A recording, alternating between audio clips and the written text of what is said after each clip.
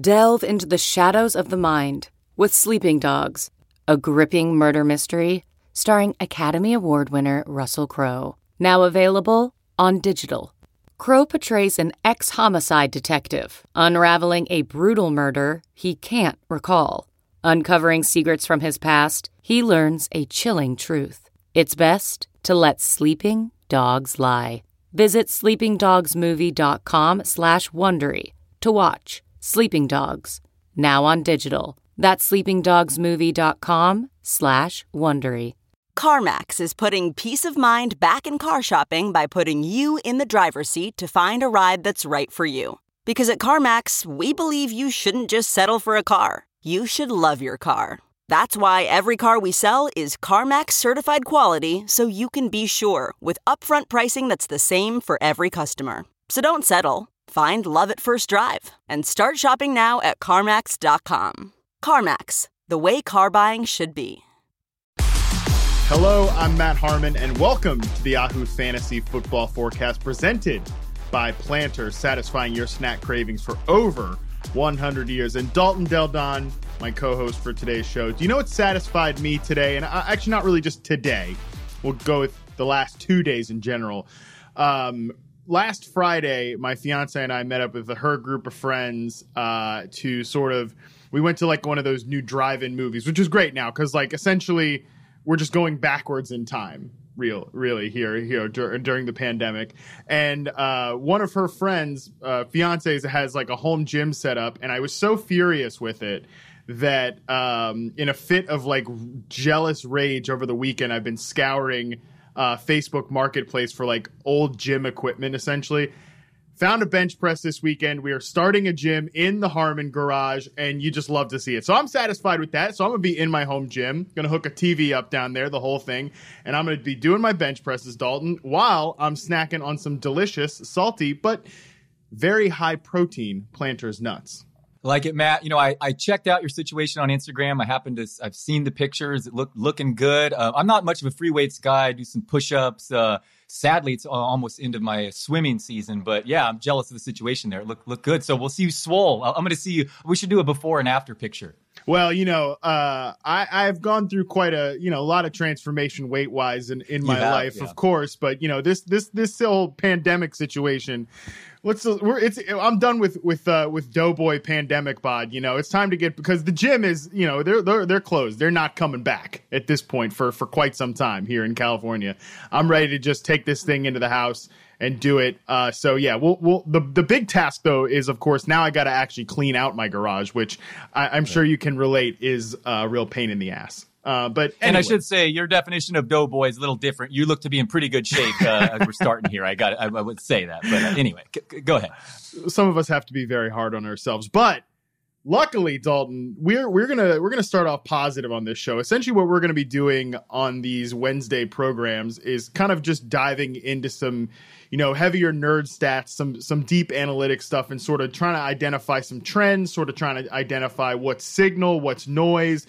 We're going to start off positive with some week one trends that we just absolutely love to see. And I'm going to start off on this because I think, frankly, it's the biggest story in the NFL. I know that, you know, we could talk about a lot of different things, but to me, the fact that the Seahawks, Dalton, went pass heavy and were in fact one of the most pass heavy teams in week one, and nobody made them do it. You know, they controlled that game in Atlanta throughout the entire afternoon. And at the same time, they were 64% pass rate on first and second down, 32 passes, 18 runs on first and second down. That is exactly what we've always wanted to see from the Seahawks. They really actually let Russ cook. And I feel like personally, this has to change our entire outlook for this team going forward. Am I overreacting, or is this actually some good signal here? First of all, speak for yourself as far as this being positive news. As a 49ers fan, it was a rough Sunday. Not only the only team losing in that division, but Russ is cooking. That's a major issue. It's a problem for the entire NFL if this is an indication of the future, because I believe he threw on first down at a higher rate than the Chiefs even last year in the first half of this game. It was the highest first down percentage. So, yeah, he's I said in my NFC preview, one of the 5 best players ever. And Jason and a couple commenters, took a step back on that. And man, if they'd let him throw like this, unfortunately, the rest of the world's going to believe my crazy comment. Whatever. Obviously, his resume didn't suggest that. But on a efficiency basis, Russell Wilson is awesome. And this is scary if the coaching staff has truly unleashed him. And he's a superstar, and it's going to put up big numbers. He's going to be the guy, and everyone said Dak Prescott might move into the top 2. Well, it looks like it could be Russell Wilson as well. Yeah, like if this is the approach that they're taking, I think it changes the entire game. I mean, because I'm with you, Dalton. Like, Russell Wilson's one of the best quarterbacks I've ever seen play. You know, like the fact that he's always consistently bailed them out. You know, I think Kevin Clark from The Ringer always says like the Seahawks have never played a normal game. Well, it's because the coaching staff always puts them into these positions. Like, they still run their team over the last few years like they're that team that went to the Super Bowl, where they have this great defense and they can just rely on a running game.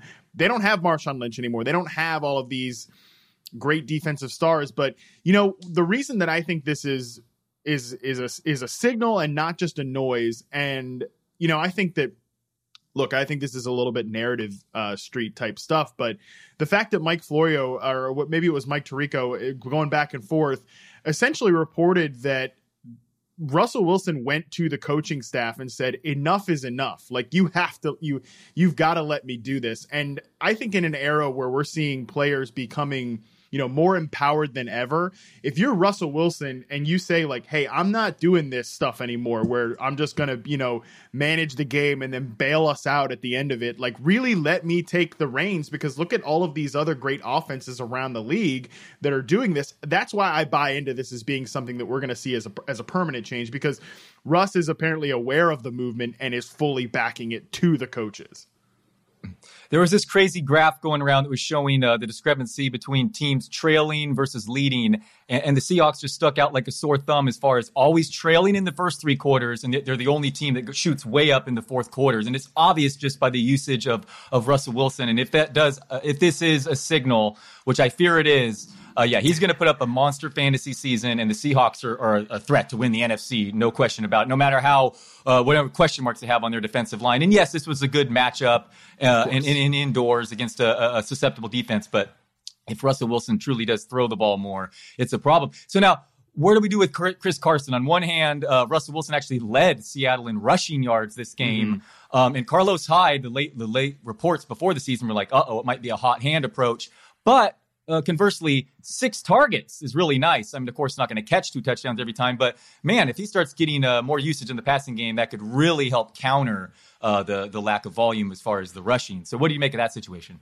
Yeah, I'd rather them be a more efficient offense for 4 quarters than have Chris Carson getting 20 carries. You know what I mean? Like if Chris Carson gets 14 carries and 6 targets, something like that on a weekly basis, I think that the trade-off there is better, because we know that receptions are worth, or targets are worth more than carries in pretty much any format that awards you a reception bonus, whatever. So I like this just approach for the entire offense. I like it for DK Metcalf and Tyler Lockett, obviously, but I even like it for Chris Carson. Like, I think that if Chris Carson was still that running back that was the face of, the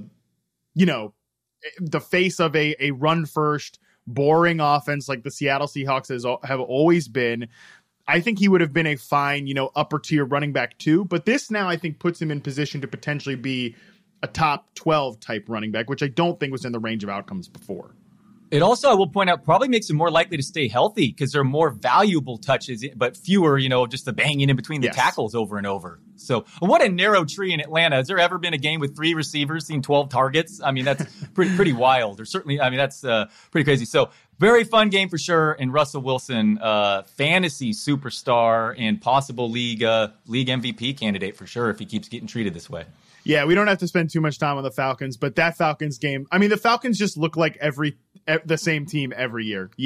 Awful defense, gets worse every year. Dan Quinn can't figure out how to fix it, and Matt Ryan puts up a bunch of hollow yards. And I think Matt Ryan's a good quarterback, obviously, and they have good players on the offensive side of the ball. And now it's essentially just like this is great for Ridley. I mean, it's great for Ridley and it's great for Julio Jones. This was the analysis coming into the year, and now it's just like I feel like we're going to have to play a weekly guessing game between Russell Gage and Hayden Hurst, because Gage obviously got the volume in week 1. Hurst had a higher rate of slot routes than any other tight end in week 1. So we'll just see. We'll be playing a ping pong game back and forth then. Let's move on to another trend that we love to see. Just want to say you're right. Has there ever been a quieter 450-yard game by Matt Ryan? You're totally right. I mean, hollow yards. And just if he threw the ball 54 times and Todd Gurley had 1 receiving yard on 5 targets after finishing last in yards per route run among running backs last year. I think that's an issue for your Gurley backers out there. Sorry, Matt, continue. No, I pretty much agree with your analysis. Like, I don't really care what Gurley does in September. I really care about what he's doing into October and November. Rooting for him, obviously, but, it is what it is. Let's move on to the next one that I really like to see. I'm a Josh Allen guy. Josh Allen led the league in play-action pass attempts, and the Bills, obviously, therefore, led the NFL in play-action play rate. It's a huge jump from last year when they were 24th in the NFL. I liked what I saw out of the Bills offense in week 1. Let's obviously put the caveat out there that the Jets are a goddamn dumpster fire. Number one, we know that they're going to be one of the worst defenses and one of the worst teams in the NFL. But at the same time, and obviously, like, we know that Josh Allen's always going to have a disgusting overthrow, like we saw to John Brown in the end zone. We know he's going to have some of the most memeable fumbles of all time. We know that that's going to happen. But I like the approach that the Bills offensive coaching staff put together, which is a nice boost along with the personnel that they now have in place. Yes, it's a cheat code, play action. So this is a great point. And if they continue to use this, it's going to help his stats for sure. You said it. He has the highs and lows, the bad fumbles. The John Brown was so open for that other touchdown. So open. I would be so wide open. I would be shocked what if he does keep the value of 2 wide receivers? Man, I mean, it's possible. John Brown, love to see John Brown suddenly become such a reliable option. I remember he was just so mad. I know you loved him throughout his career. I have too. It's awesome to see. Like I said, a cheat code, all this play action. I was one of the people saying it's hard to rush for 8 to 10 touchdowns every year as a quarterback. He's going to regress. He had another one. The Jets had linebacking core was just decimated. Yeah. But he had not thrown for 270 yards in a game before in his career. And here Allen throws for 312. The rushing TDs are the cheat code to go along with the play action. So fantasy terms, he does not have to be the most accurate real life player to be a top 10 and approach top 5 fantasy guy this year. Man, you look good so far after week 1 for sure. Poor man's version of the 2015 Cam Newton season. That's the kind of the way I'm looking at it. I don't think he's gonna have that type of year. I think it's crazy to project anybody to have that type of year. And I don't think that I think Cam Newton's a much more talented passer than Josh Allen, but I think that's the type of season that he's going to have. And no matter what, going into week 2, they play the Miami Dolphins. So right. another fire up Diggs, fire up Brown, fire up Josh Allen, ready to go. I'm interested to pick your brain on this one because this is a spot where I was wrong on one of the running backs after week 1. Clyde Edwards-Helaire and Austin Eckler were both top 10. I think they were tied for 9th among running backs in routes run. Now, the narrative on both of their receiving work is quite different. The fantasy hive mind is essentially saying, look, the passing game work for CEH will come because of his resume in college, the coach that he plays for. Austin Eckler had a really solid day as a rusher, plenty of volume there, but nothing in the passing game. Just not what we are expecting from Austin Eckler. And the fantasy hive mind is essentially saying this is what we should expect because of the coaching staff that he's playing for, the quarterback that he's playing with. Have you adjusted expectations on Edwards-Helaire or Austin Eckler as a receiver based on what we saw in week 1, or did this sort of confirm your priors? Okay, so first of all, it's just funny that Edwards-Helaire was the only rusher in the NFL to run for 100 yards until Monday night games and not have a catch. And Jonathan Taylor, meanwhile, lead all rookie receivers in receiving yards after week 1, yet get removed at the goal line for Nyheim Hines. Like, what is happening? I mean, it's just literally opposite of what was drawn up, but of course that's what we should be expected. But yes, my expectations have changed as far as feared. The Phillip Rivers to Tyrod Taylor change was big time. I mean, Taylor, that is interesting, the route runs that you point out about Eckler, but Taylor, 3% of his passes were targeted to running backs, 37% of Rivers were. I think Hines, if you're in a PPR league and he's somehow out there, I would use all of my budget on him. I think Especially if he's going to get 10 to 12 carries, too. I think offensive line will play better. Quentin Nelson entered that game a little banged up. Jonathan Taylor, could that have gone any better? I mean, you go from so frustrated from number 3 running back out there to Mack tearing his Achilles. Wow, what a difference there. But Eckler, you love to see all the carries. There are 2 concerns with him. Not only the Tyrod Taylor situation, but Joshua Kelly. He looks like the real deal to me. So, yes, I'd be concerned if I were an owner of Eckler. And I don't know. What do you make of it moving forward? I mean, there's so many running back situations. I mean, I'm the guy who was in on Connor. So, I mean, you can't be too upset if someone comes away week 1 with 19 rushing attempts. Yeah, I think that, like, we could see these scripts totally reverse after, week 2, we might see Austin Eckler get 6 targets or something and feel a lot better. I do think that Josh Kelly's not going away. Like, that is clear. I thought that going into the season, though. I thought that Kelly would be a factor. He might be a goal line back, which is what we saw in week 1, essentially. Anthony Lynn, I think this is important, and Anthony Lynn came out after the game and said, I don't think we would have won against the Bengals if we didn't have Josh Kelly. That says to me that he's going to continue to get work, especially with Justin Jackson already nursing another injury. So this is one I really want to track, because I think I agree. Edwards-Helaire is going to end up getting passing work. Austin Eckler, I want to see. I'm leaving the candle lit that he might still get some work going forward. You mentioned the Steelers. I want to touch on this guy next, because he's one of the guys that we both liked coming into the year. Dalton, I don't know if you were aware of this, but folks legit wanted to, retire and cancel Deontay Johnson at halftime because he dropped like a pass and made a couple mistakes. But here's what I think is more important. Deontay Johnson, among week 1 Steelers pass catchers, 32.3% of the team targets, that was first on the team.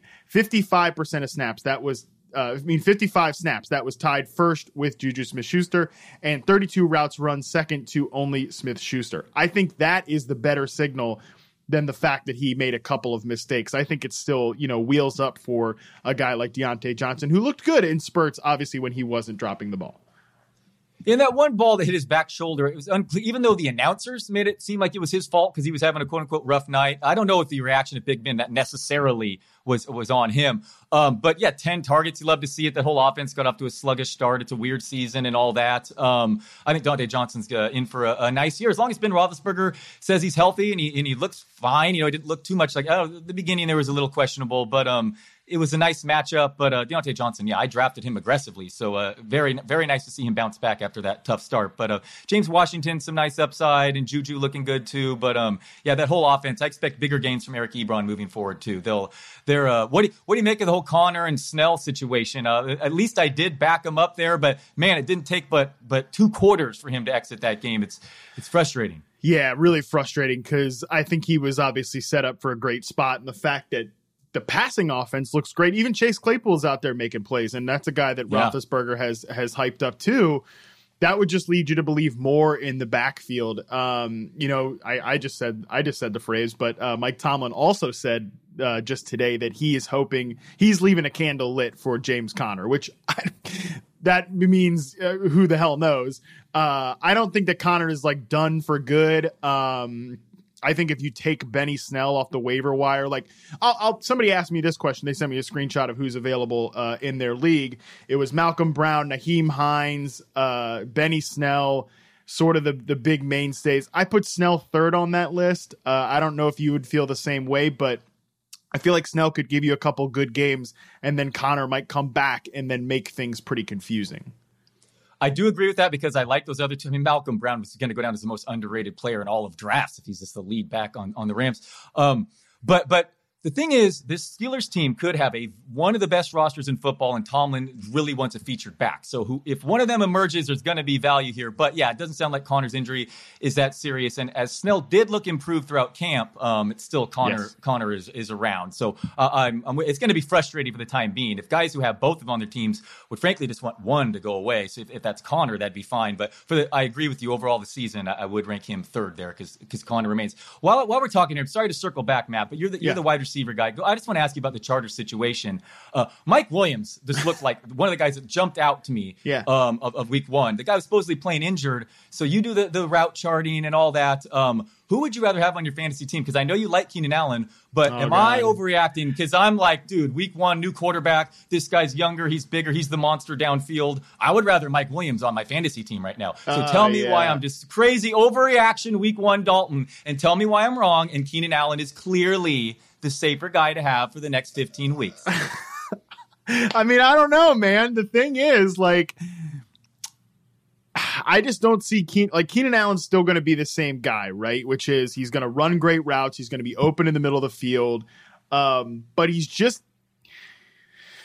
this is where I might have just gotten caught up in the fact that he's such a good player, and I figured that they'd adjust to that. But maybe he's just not going to get the type of usage. Like, he's not going to get the type of volume to pump that type of receiver up. And that's where I might have erred too much on the fact of his skill set. Because here's the deal with Mike Williams. Williams is a good player. Like, I thought this last year when charting Mike Williams, like, man, if some team just threw him the ball 150 times, a season, like, what would happen? Because Phillip Rivers constantly throwing this guy into contested situations. I feel like, the NFL has that catch probability stats via Next Gen Stats. I feel like every Mike Williams target has a 15% catch probability. This guy is always targeted downfield. He's always targeted in tight coverage. And it's not because he can't separate. Like, he's a pretty decent deep route runner. He's a pretty decent, like, curl route runner, whatever. I mean, he's not the best separator in the league, obviously, but he's not hopeless. So, but he catches a lot of those passes, right? Like, he ends up bringing a lot of those down. So that's why I like Keenan Allen. I ended up drafting a lot of Mike Williams because I figured he would get these vertical targets. I figured he'd get these targets in high leverage situations. And look, here's the deal with Williams too. If something ever happens to Keenan Allen or Hunter Henry or whatever, it's also worth noting Hunter Henry had the second highest target share among all tight ends in week one, trailing only Darren Waller. And he's a guy who could really go nuts against the Chiefs this week. If you're playing daily fantasy, like, I definitely think about Hunter Henry. So, but the point here is, like, Mike Williams, if something ever happens to any of these guys and his target share boosts up, he gets all of those high leverage targets. So, like, as I'm sitting here talking to myself, I'm like, I really want to say Keenan Allen because I love the player and I think he's one of the most underrated receivers in the league. But there's a lot of situations where Mike Williams could end up not outscoring him, but closing that gap in fantasy by the end of the year. You love to see this concentrated share, though. I didn't realize Hunter Henry was number 2 in tight end because not to bury Keenan Allen, because his was nearly a 28% target share, ranked like top 15. Mike Williams, 31% was top 8 week one. Just 1 week, but you love to see that narrow target tree. Wasn't going to bury, give you a hard time for liking Allen. I'm just saying Mike Williams looks like a star to me, and I'd be the crazy guy saying, I know that sometimes the market is obviously, one would call it slower, other would say it's sane. I'm the crazy man who says right now Mike Williams over Keenan Allen. But all right, continue with where we were supposed to go on this outline before I veered us off path. No, I think the Chargers are they're such an interesting team, man. So I'm glad you brought that up because I thought the whole outfit was underrated. Like, there's one team I drafted just recently with a bunch of guys from like Roto World and JJ Zacharyson, a bunch of heavy hitters or whatever. I ended up taking Eckler, Keenan Allen, and Mike Williams, and I kind of hate myself for it. But at the same time, like, I think all of those guys have a chance to be pretty good this year. So,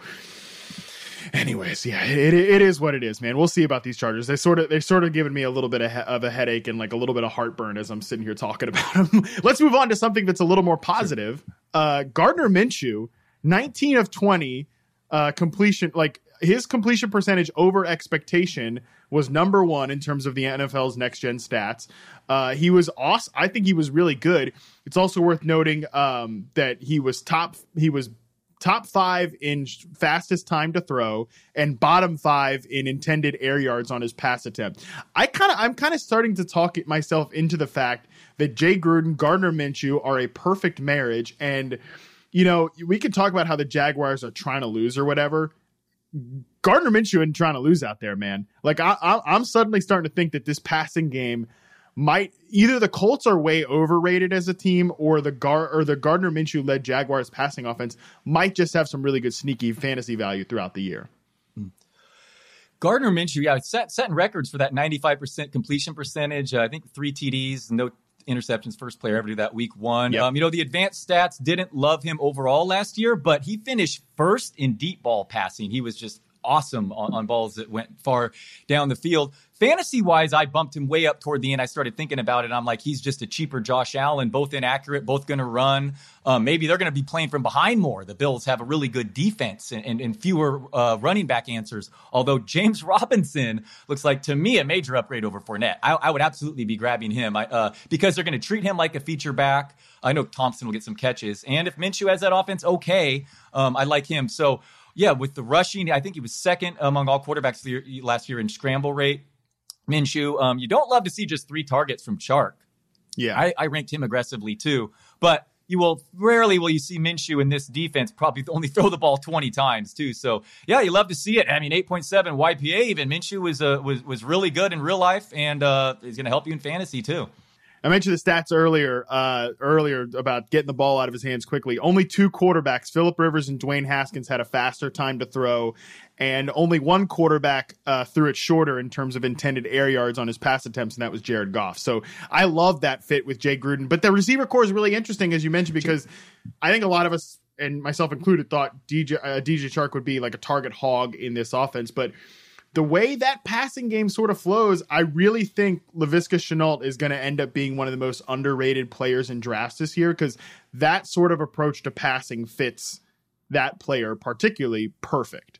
Shenault, more carries than Antonio Gibson in college. Fun fact. Jay Gruden might be one of those guys, way better coordinator than head coach. And he might be really, really helpful here. And can I just say I was flat out, thought it was more of a Chargers stink than a Phillip Rivers stink, and I was just wrong. And thankfully I didn't pick the Colts in Survivor like a lot of people in my pool did. But he's just going to dump off to his running backs.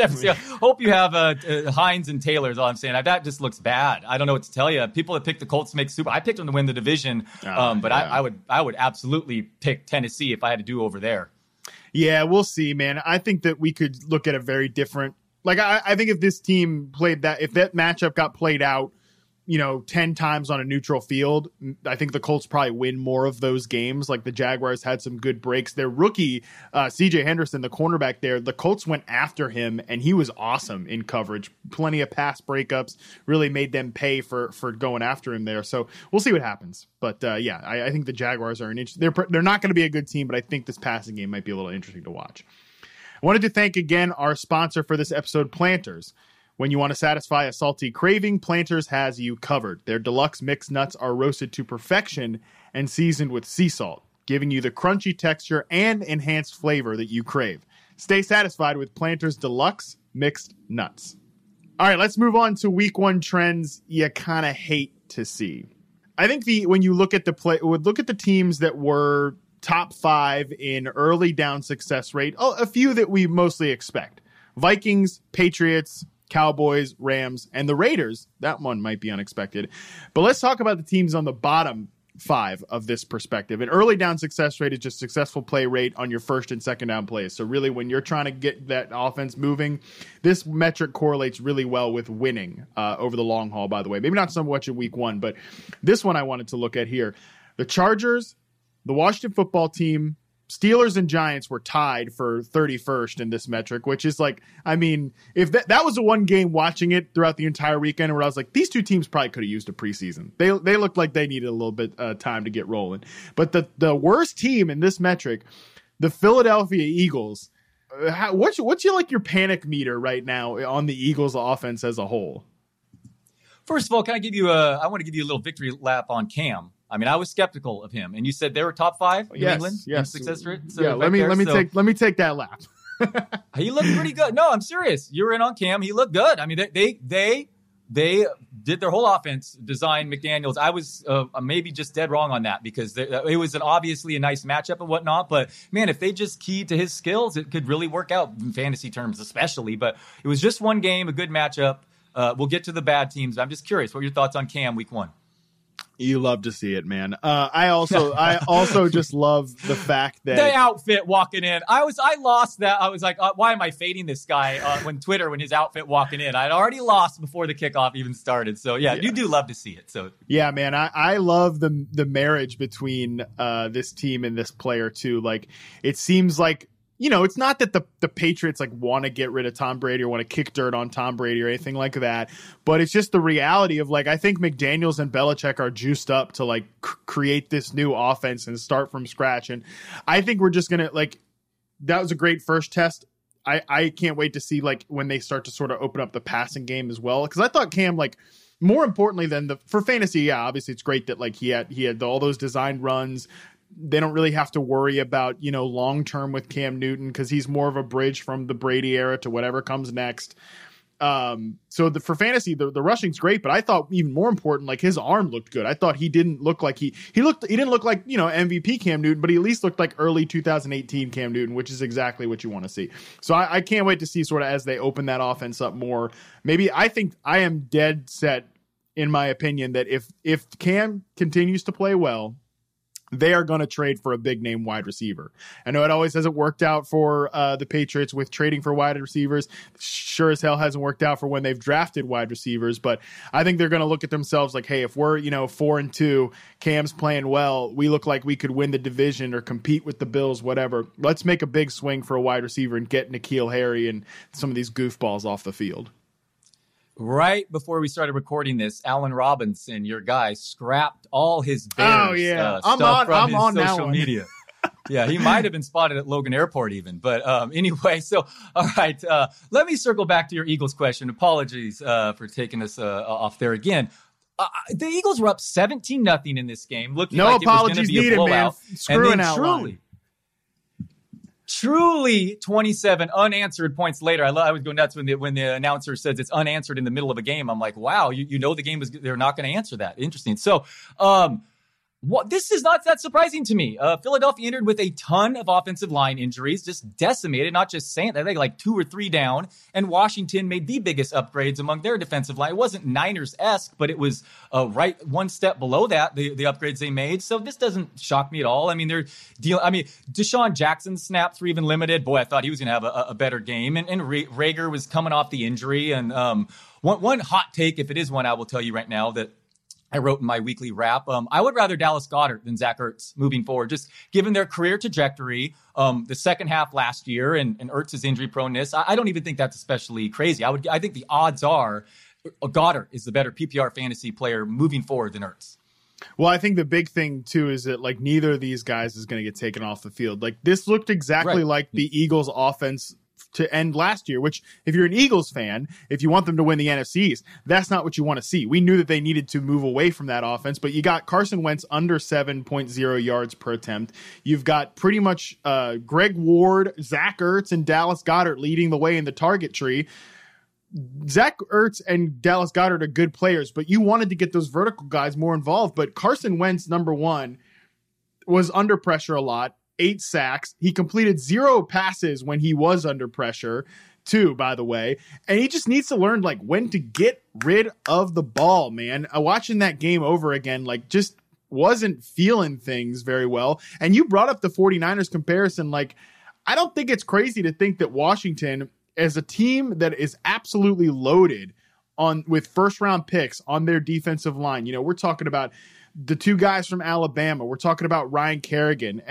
We're talking about plenty of good players. And then Chase Young, a potential transformative talent, gets dropped into the mix. It's not that dissimilar to Joey Bosa. To Nick Bosa getting dropped into the 49ers mix last year. Like everybody suddenly has, their assignments kind of taken down a notch, right? Like now everybody's thinking about how do we stop Bosa. Then guys like Armstead can start to break out. Buckner can have a great season. Maybe that's not so dissimilar to in Washington. Holy crap, we got Chase Young now. We got to deal with this guy. Then Daron Payne, Allen, all of these guys can start to have big seasons as well. Even Montez Sweat, the guy they drafted last year, another player another first round pick that they have on that defensive line there. No, I absolutely think they were underrated entering the year and going to be not a cake matchup. And then Philadelphia's also dealing with the running back situation. Man, it's so frustrating. Fantasy managers are spent, on Miles Sanders. Hopefully it's a quick return. And then Boston Scott, it always works that way. You think you get the free square in DFS, and of course he leaves injured too. So it's just that's just the way it goes, kids. And Peyton Barber, the most Peyton Barber line ever. 17 carries, 29 yards, 2 touchdowns. Is just hilarious there. But it's a Philadelphia, if they do want to make a deep playoff run, they're going to have to ffix the protection. It's not just Washington's improved defensive line. There's definitely some issues with Philly as well. Yeah, I think it's a little bit of like both things can be true there. Yep. All right, let's talk about the Browns. Ugh. I mean, here let's start out number one by saying, if you didn't expect the Browns to just get taken to the woodshed by the Ravens in week 1, I think you were kind of doing it wrong. Like, everything's set up for the Ravens to just cream this team. Their division rival that they know really well. The Ravens have an awesome defense that they made even better up front, even if they let go of Earl Thomas in the offseason. Lamar is just on a different level as a passer. I mentioned that Gardner Minshew was number 1 in completion percentage over expectations. Number 2 was Lamar Jackson. I think he's just like, he looks like a guy that's taken the next step, and that's scary for everybody. Hollywood Brown's out there running deep routes. Everything is firing off for the Ravens. Conversely, the Browns are putting in a new system. They're trying to gel in a way that, they're just not a quality a team like the Ravens. But at the same time, this stat from Rich Rebar at Lord Reeves on Twitter really did kind of throw me for a loop, because he said just 40% of Odell Beckham's targets from Baker Mayfield were deemed catchable in week 1. He dropped one of them. So that's not what you want to see. But that ranks 57th out of 60 players with 5+ targets per Pro Football Focus. Last year, he ranked 76 out of 86 wide receivers. So are we just never are we not going to get that? Because at the same time, I didn't expect Beckham to produce in week 1, right? But I would have liked to see Mayfield at least not look like totally the worst quarterback in the league.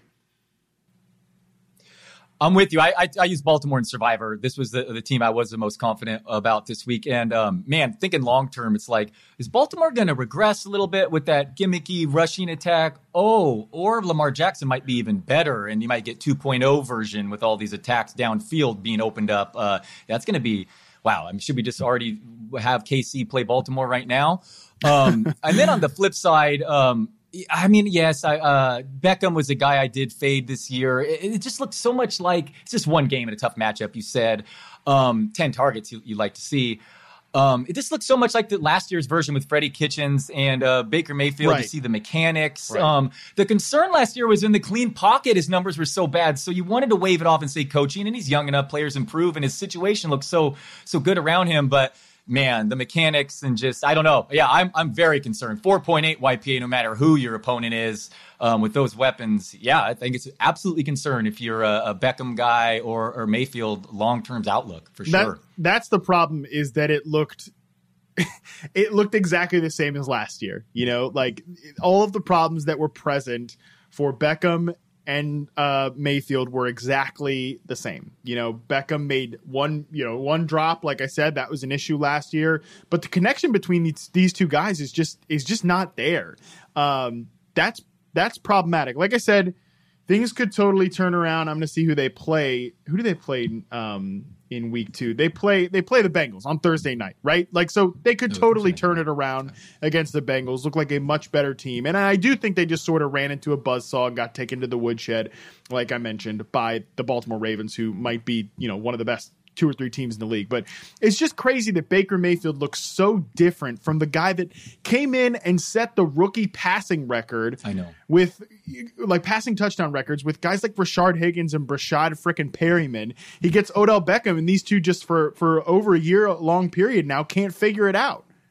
I had Mayfield ranked aggressively high last year, like 3rd or something. I was all in. I thought he was the next superstar for sure. Like, I just could not have been more wrong, and it doesn't look like it's getting any better. And then we have to bring up the Nick Chubb situation, because I thought we said he's going to be okay. Consider my level of concern much higher. If he's going to come off the field that often when they're trailing, I mean, forget the target, 6-1 Kareem Hunt, but even more carries. He lost a fumble, and Nick Chubb is a real good real-life player, and he's going to cash in those goal line scores, and he's going to be okay, especially with running back situation. So scary right now throughout fantasy football. But, yeah, it's an issue. It's a problem. And in PPR leagues, I don't know. I mean, is Kareem Hunt the more valuable property? I mean, it's possible. It is possible. I mean, their snap rate or their snaps were exactly the same. 33 for both of these guys. Kareem Hunt lined up as a receiver on just 11% of his snaps after being at 31% in 2019. So I don't really know how these two guys can coexist together and not be sort of neck and neck in terms of fantasy production. If the Browns are going to be this great offense, yeah, Nick Chubb can punch in, 12 touchdowns or something like that. But I don't know about that after week 1. I kind of want to check in on you with this situation because I know you were out on Tom Brady after a pretty poor finish to his New England career.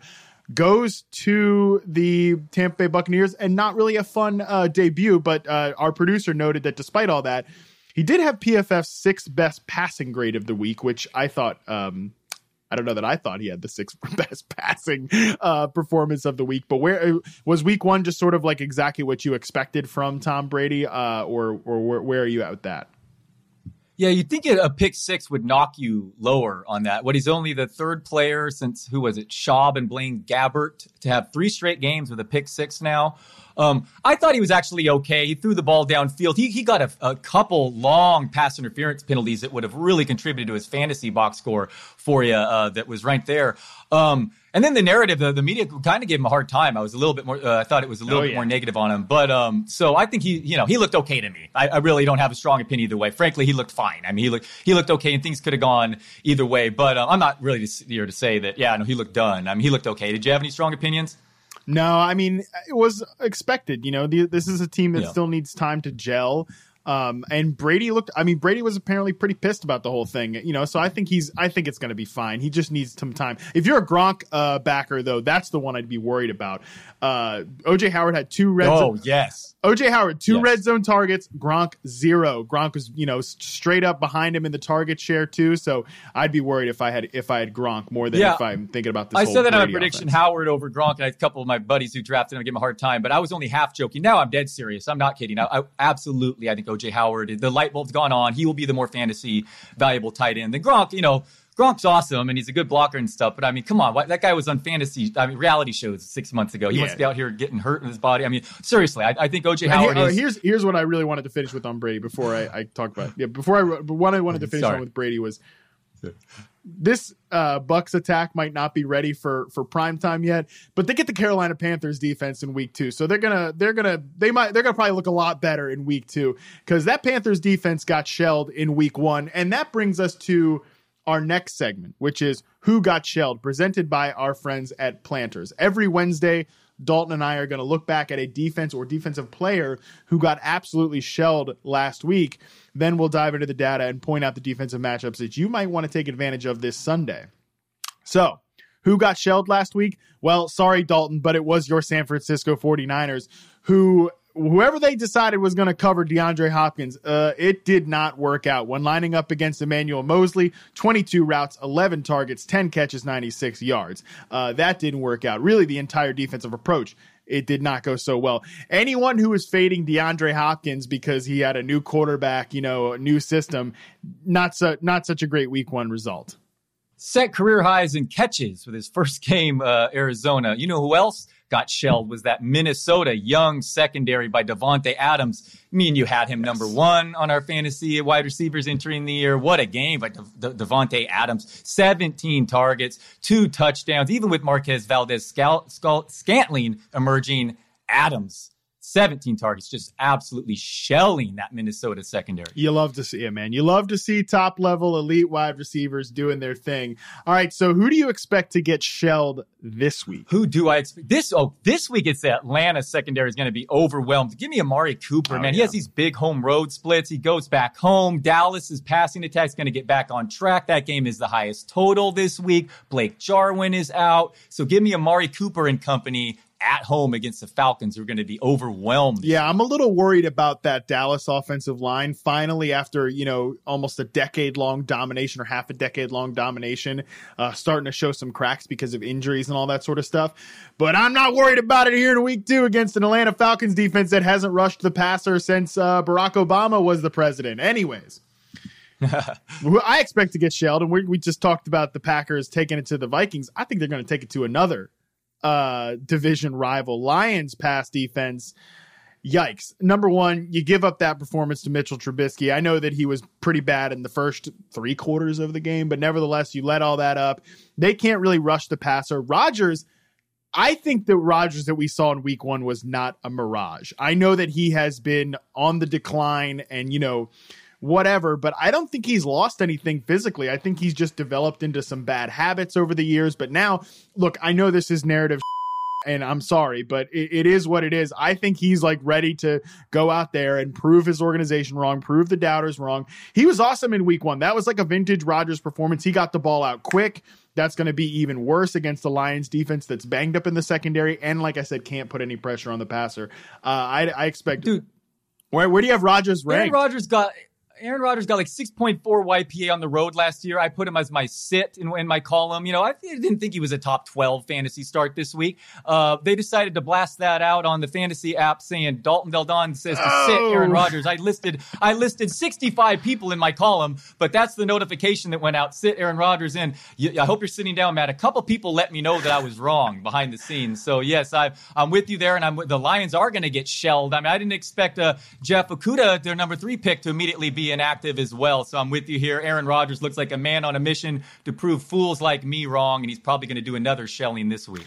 Yeah, well, I mean, look, you might have gotten shelled by your own company there, Dalton, but that's got to happen sometimes to get those clicks, man. I got Rodgers ranked 7 this week, and I might push him up even higher. We will see what happens. But that was who got shelled. I hope we don't get shelled by making those picks like Dalton did last week with that Rodgers push notification. And once again, we want to give a shout out to Planters for that segment. Stay satisfied with Planters. Well, Dalton, we ran through a ton of players, a ton of stuff. What else you got coming up this week? The aforementioned sit-start column. I promise I'll get a couple of them right. But look for that. After that rousing Friday endorsement you've given yourself, make sure to be exactly. Yeah, I can tell you to sit guys who go off like Aaron Rodgers. Exactly. Yeah, no, man, he proved me wrong. But again, yeah, no, that's it. I'm on a podcast with Pianowski tomorrow talking some week 2 NFL picks too. Perfect. Make sure you check that out. And while you're eagerly anticipating that particular podcast with Scott and Dalton, check out the Yahoo Sports NFL podcast with Charles Robinson and Therese Paylor. And of course, the Yahoo Sports College podcast with Dan Wetzel, Pete Thamel, and our friend Pat Forty from SI. Follow us on Twitter at Yahoo Fantasy. I'm at Matt Harmon _BYB. That's at Dalton Del Don. One more thanks to Planters. And tomorrow, Dalton, have a great show with Scott as you preview the betting lines. We're out of here.